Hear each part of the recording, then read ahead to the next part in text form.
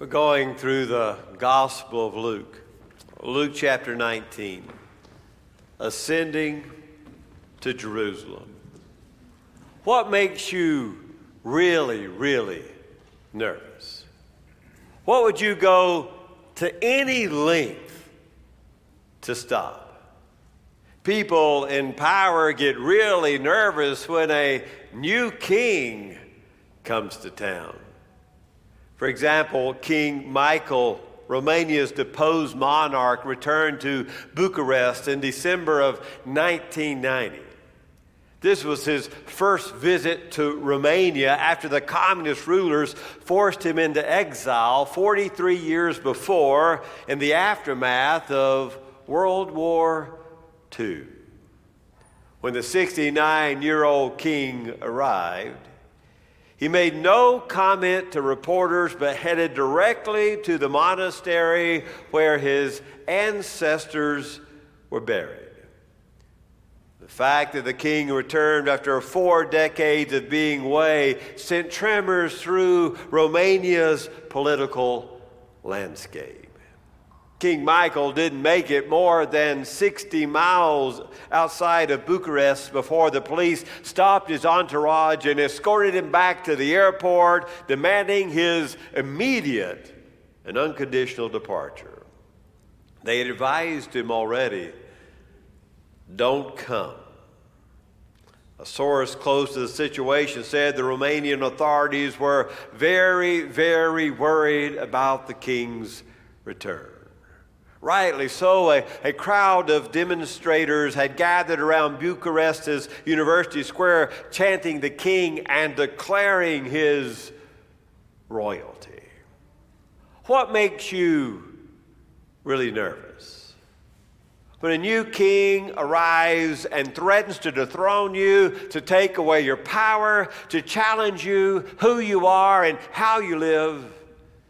Maybe it's not just those in Romania who are afraid of the king's arrival. Maybe we're all afraid of new kings. Maybe we should be. Because a new king riding into town means a new authority. A new authority means a loss of our own circles of power. When the king arrives, we ought to be really, really nervous.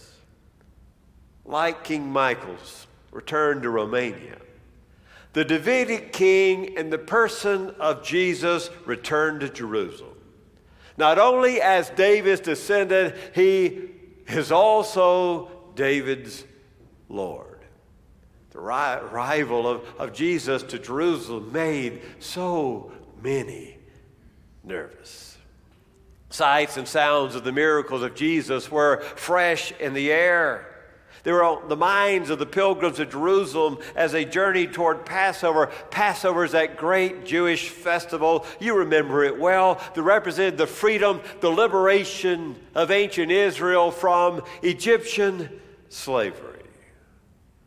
You remember Passover when the death angel came and killed the firstborn of the Egyptian households, that it passed over the Israelite homes because their doors were marked with the blood of the Lamb.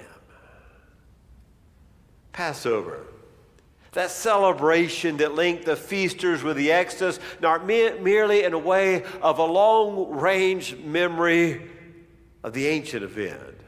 Rather, somehow it seemed to reconstitute them over and over again as a covenant people of God, as a people that God had set free. There are not many events that are mentioned by all 4 of the evangelists. Why, only 2 evangelists even tell us about the birth of Jesus. But all 4 mention this triumphal entry. Not a single of the gospel writers misses the power of this event. The event itself doesn't seem to match what we've learned from Jesus through watching him in Luke's gospel as we've gone through for these 3 years of ministry. Allowing the crowd just to shout like that seemed like a curious departure from his normal mode, his usual aversion to acclaim. Like the crowd meeting King Michael in Romania, the pilgrims shout accolades to Jesus. Blessed is the King who comes in the name of the Lord, peace in heaven and glory in the highest.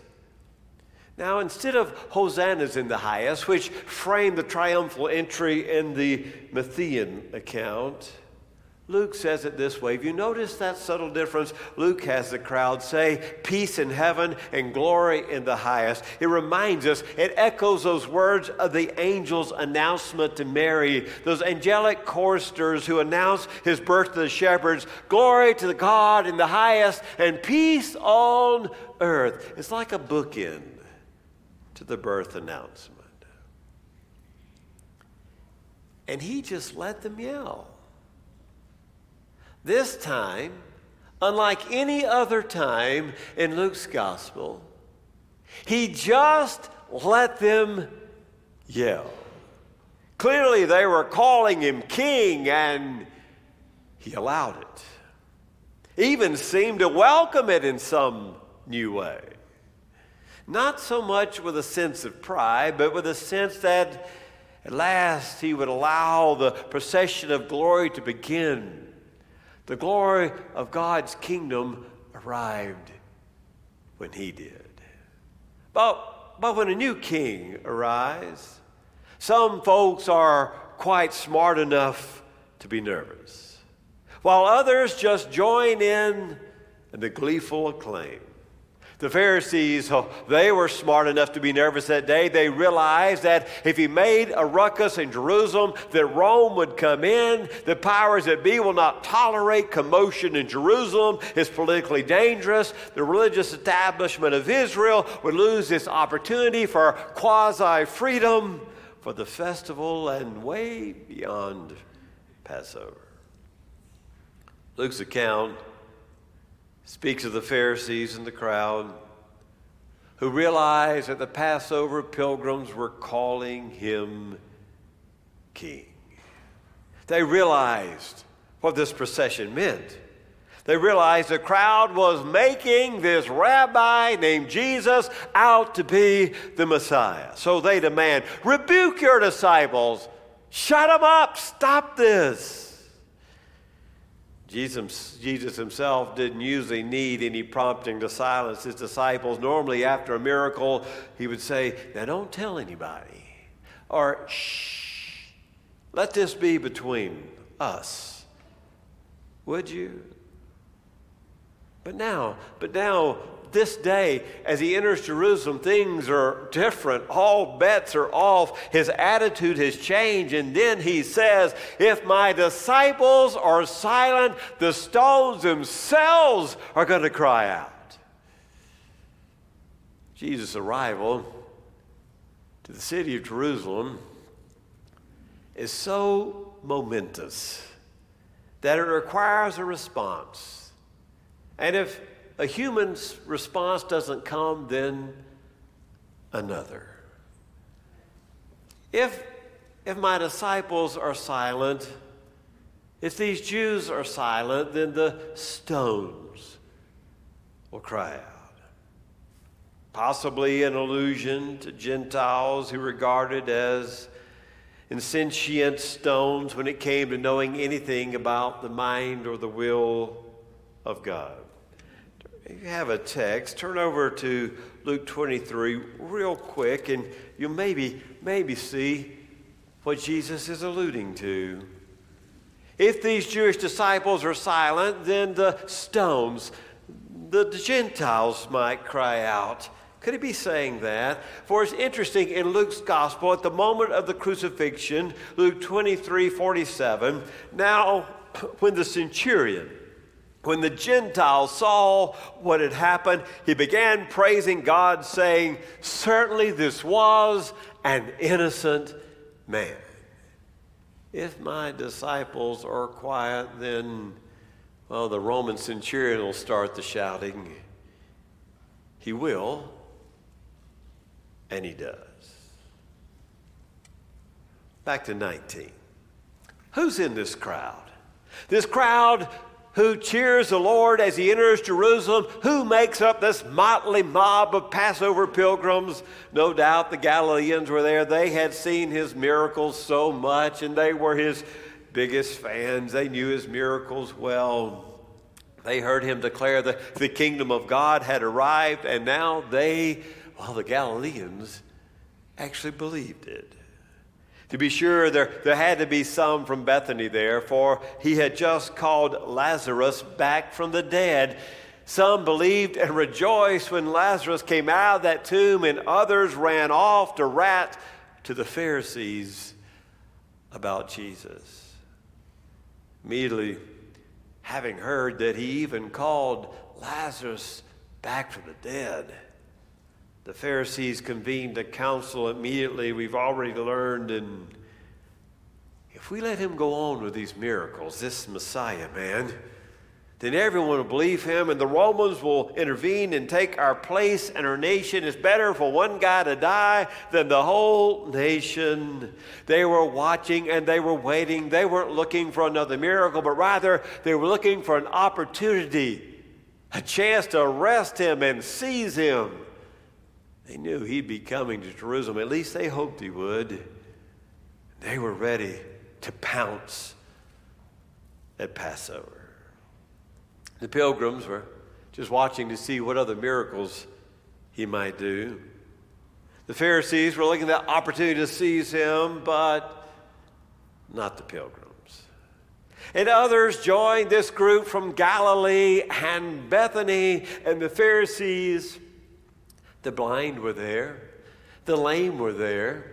The children were in that crowd that day. They're all lending their support to the Messiah, and some were real believers, and others just joined the crowd. They were watching and waiting. They were would-be, might-be, could-be disciples. Look at him now. Jesus riding into the city on the young donkey. A borrowed coat placed on the beast's back for a saddle. He rides in conscious fulfillment of the prophecy from the book of Zechariah, surrounded by disciples, might-be disciples, curiosity seekers, general admirers, and those who want him to silence the crowd. We will never know who did it first, but someone took off their cloak and threw it on the road, and then yet another, and others started cutting the palm branches and throwing them in front of him as if to make a royal rug for the new king as he entered the city for the enthronement of the Messiah. And then there was this spirit of jubilation that filled the air. They began to wave the palm branches, and somehow it was like the Psalter had said, the trees were clapping their hands because their Creator had come to claim his throne. But the hearts of those who had grown cold with ambition, those who were cold with self-importance, continued to object to the hold entrance.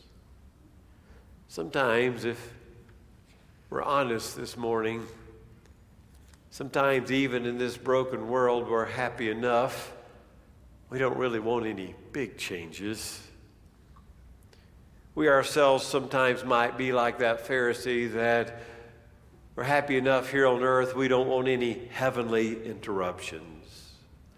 We don't want a new king that will challenge our will and our way and our freedom and our plan. We want to be baptized, but not too deeply, to make sure we're still in control. If a new king rides in, he's going to threaten our little kingdoms, our little thrones, threaten our spheres of power.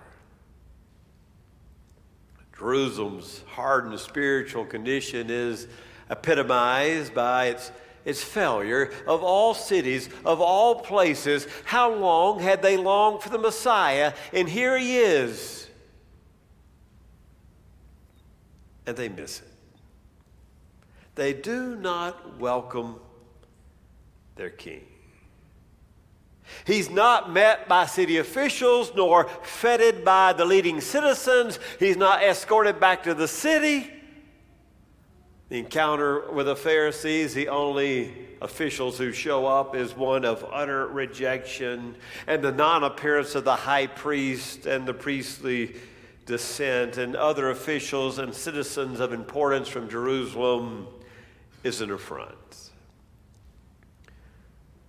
Rejection is made clear by the fact that Luke has gone to great lengths in his narrative to let us know that he really is the king.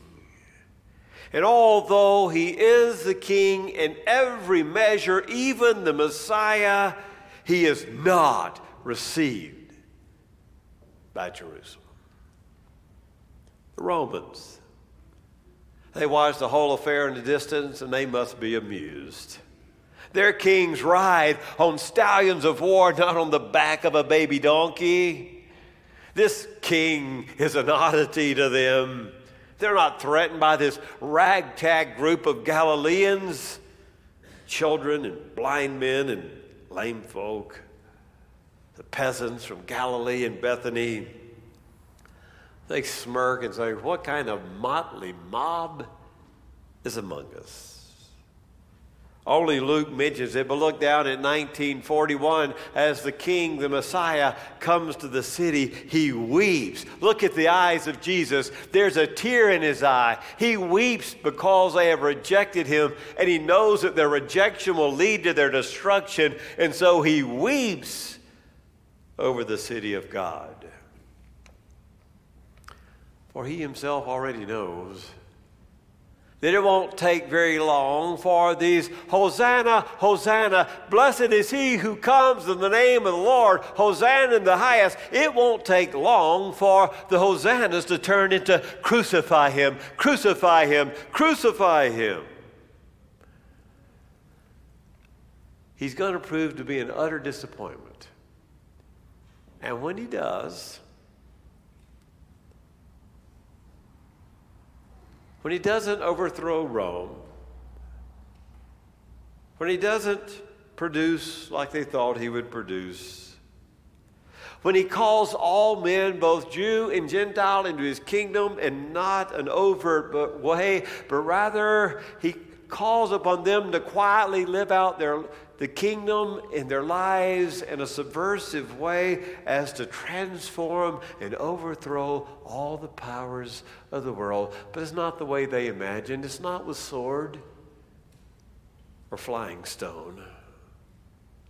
Are you yourself threatened this morning by the arrival of the king? You ought to be. Are you afraid of this new king? You should be. This king who allows creation itself to shout, Hosanna, Hosanna, blessed is he who comes in the name of the Lord. Barbara Brown Taylor says she remembered once being at a retreat where the leader asked the participants, think of that person in your life that really reminds you of Jesus. Think of that one person who is most Christ-like to you. At this spiritual retreat, they went around and everyone shared who was most Christ-like to them and why this person represented Christ in their lives. And one lady, when it was her turn, she got up and she said, I had to think for a long, long time because I had to think who told me the truth about myself so much that I wanted to kill them. He speaks the truth to everyone, doesn't he? According to John, he doesn't just speak the truth, he is the truth. A perfect mirror in which people see themselves in God's own light. And what happened on this first entrance of Jesus in Jerusalem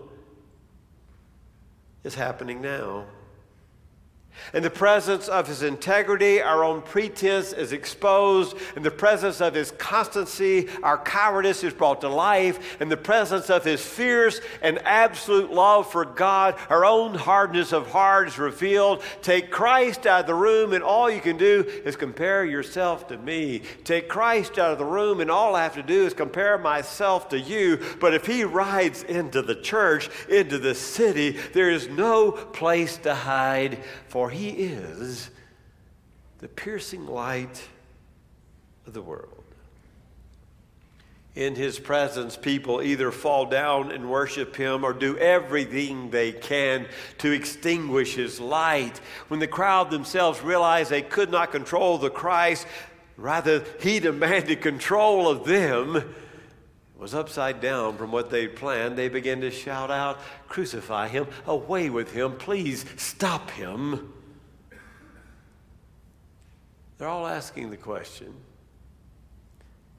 is this young, curious rabbi, this carpenter's son who tells strange stories about the kingdom of God, the one who heals the sick and causes the blind to see and the lame to leap and cast out the powers of hell, is he really the Son of God?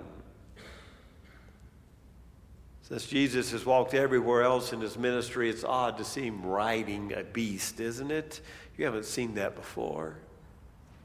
The fact he doesn't even mount the colt until he gets to the eastern boundary of the city of Jerusalem, this departure from his custom tells you this is planned. This is a calculated act. It's a fulfillment of the prophecy of Zechariah. Zechariah 9:9, where we read the prophet saying so long ago, "Rejoice greatly, O daughter of Zion. Shout, daughter of Jerusalem. See, your king comes to you, righteous and victorious, lowly and riding on a donkey, on a colt, on the foal of a donkey." The prophet had said this is exactly the way it's going to happen. Horses are associated with war. The psalmist says the war horse's image is a great might, is connected with the hope of military victory. Oh, he'll come on a horse one day, but this isn't that day. The colt in Zechariah's context is connected to peace and humility. That this particular colt had never been ridden before made the colt worthy to be the bearer of the king. Was he the real king of the cosmos?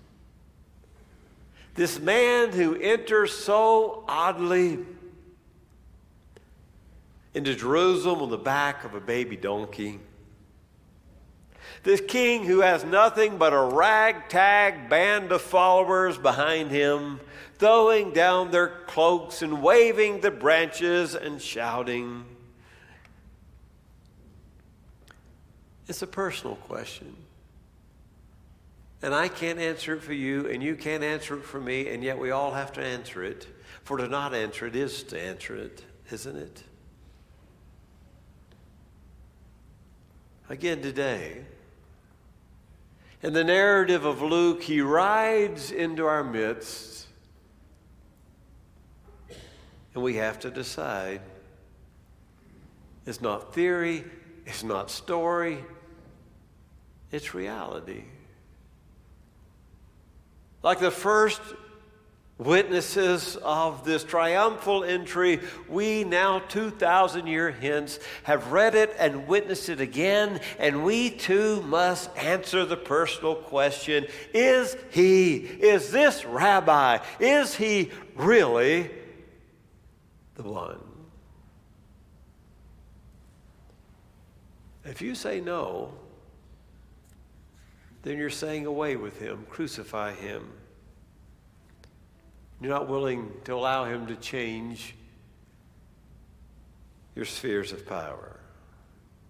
If you say no, then you're making him out to be a charlatan, For he claimed, I and my Father are one. If you've seen the Father, you've seen me. He claimed to be co-creator with Yahweh on that day when it was enunciated, let there be light. And so if you today say he is not the Messiah, then you've shouted, crucify him, in your heart, in your mind. So it's dangerous to say it is not he. But it's just as dangerous to say he is the Messiah. If you say, yes, he is God, yes, he is king, then you are committing yourself to a journey, a lifelong ultimate commitment and the exploration into God through learning about the person of Jesus, his life, his teaching, his death, and his glorious resurrection. If you say yes, you better put on your seatbelt. The journey for you has begun. His entry brings something of a sense of triumph, but not the kind of triumph that would impress Rome. In fact, it's not even the kind of triumph that would impress Jerusalem for very long. They get bored and go from Hosanna to crucify him. I mean, it's an odd kind of king, isn't he? A king who washes the dusty feet of his followers to get the mud out of the toes of his disciples. A kind of king who lays down his life, a shepherd willing to die for the sheep. A king who finds life and death and power in servanthood. What kind of king is that? A king who finds victory in suffering and one whose very throne is a cross. Jesus enters the city to die, to be enthroned as King of the cross, which will bring even greater benefactions to his people. The greatest mighty work, the resurrection, awaits. The hard thing about this king is he asks us to do the same. You call me teacher and Lord, and that is right, for so am I. But if I wash your feet, if I'm a servant leader, then, well, that's what you've got to be too. And then he says, I want you to be baptized because I want you to die with me and I want you to rise with me too. And Jesus didn't deny that inner competitive spirit that we all have, but rather he turns it on his head and says, if you really want to be the greatest, then be the one who serves the most. It's this strange kind of kingdom that's based on humility and service and finding life through death. Well, if that's all he has to offer, giving me a towel and telling me to wash feet, I think I'll send him to the cross. That's what the crowd concluded that day. Wait a minute. I hear the clacking of the donkey's feet on the cobblestones now. The king has come, and you must decide. The reality is you can't stop his arrival. You couldn't stop it if you tried. The prophets had predicted it so long ago. It is as powerful as creation itself. It is part of redemption of creation. It's going to unfold. You can't do a thing about it. The king is here. Hosanna. Hosanna. Blessed is the one that we've waited for. The one who comes in the name of the Lord. Let us pray.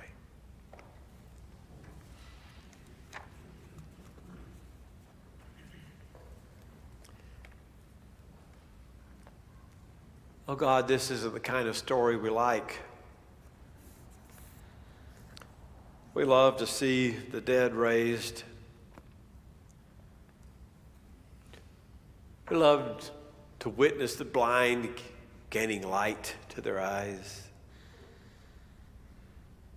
Oh, we like to watch the bread being multiplied and the hungry crowds fed. And when Jesus does those things, he's kind and nice and he doesn't threaten us. But today, he just rides right into our midst and demands we make a decision.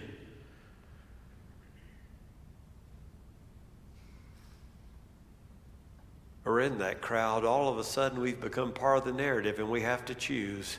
And it's a scary choice. For in both cases, we lose something.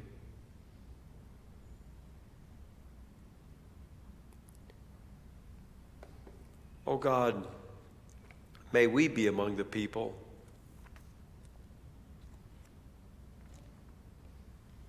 who shout, "Blessed is he who comes in the name of the Lord." And may we look to that throne, that cross, and beyond it to the power of his resurrection to know that even as we die with this King, we rise with this King. And all the little kingdoms we've built in our own worlds, in our own hearts, in our own soul must be demolished. For both we and he cannot sit on the throne. In the name of Jesus we pray. Amen.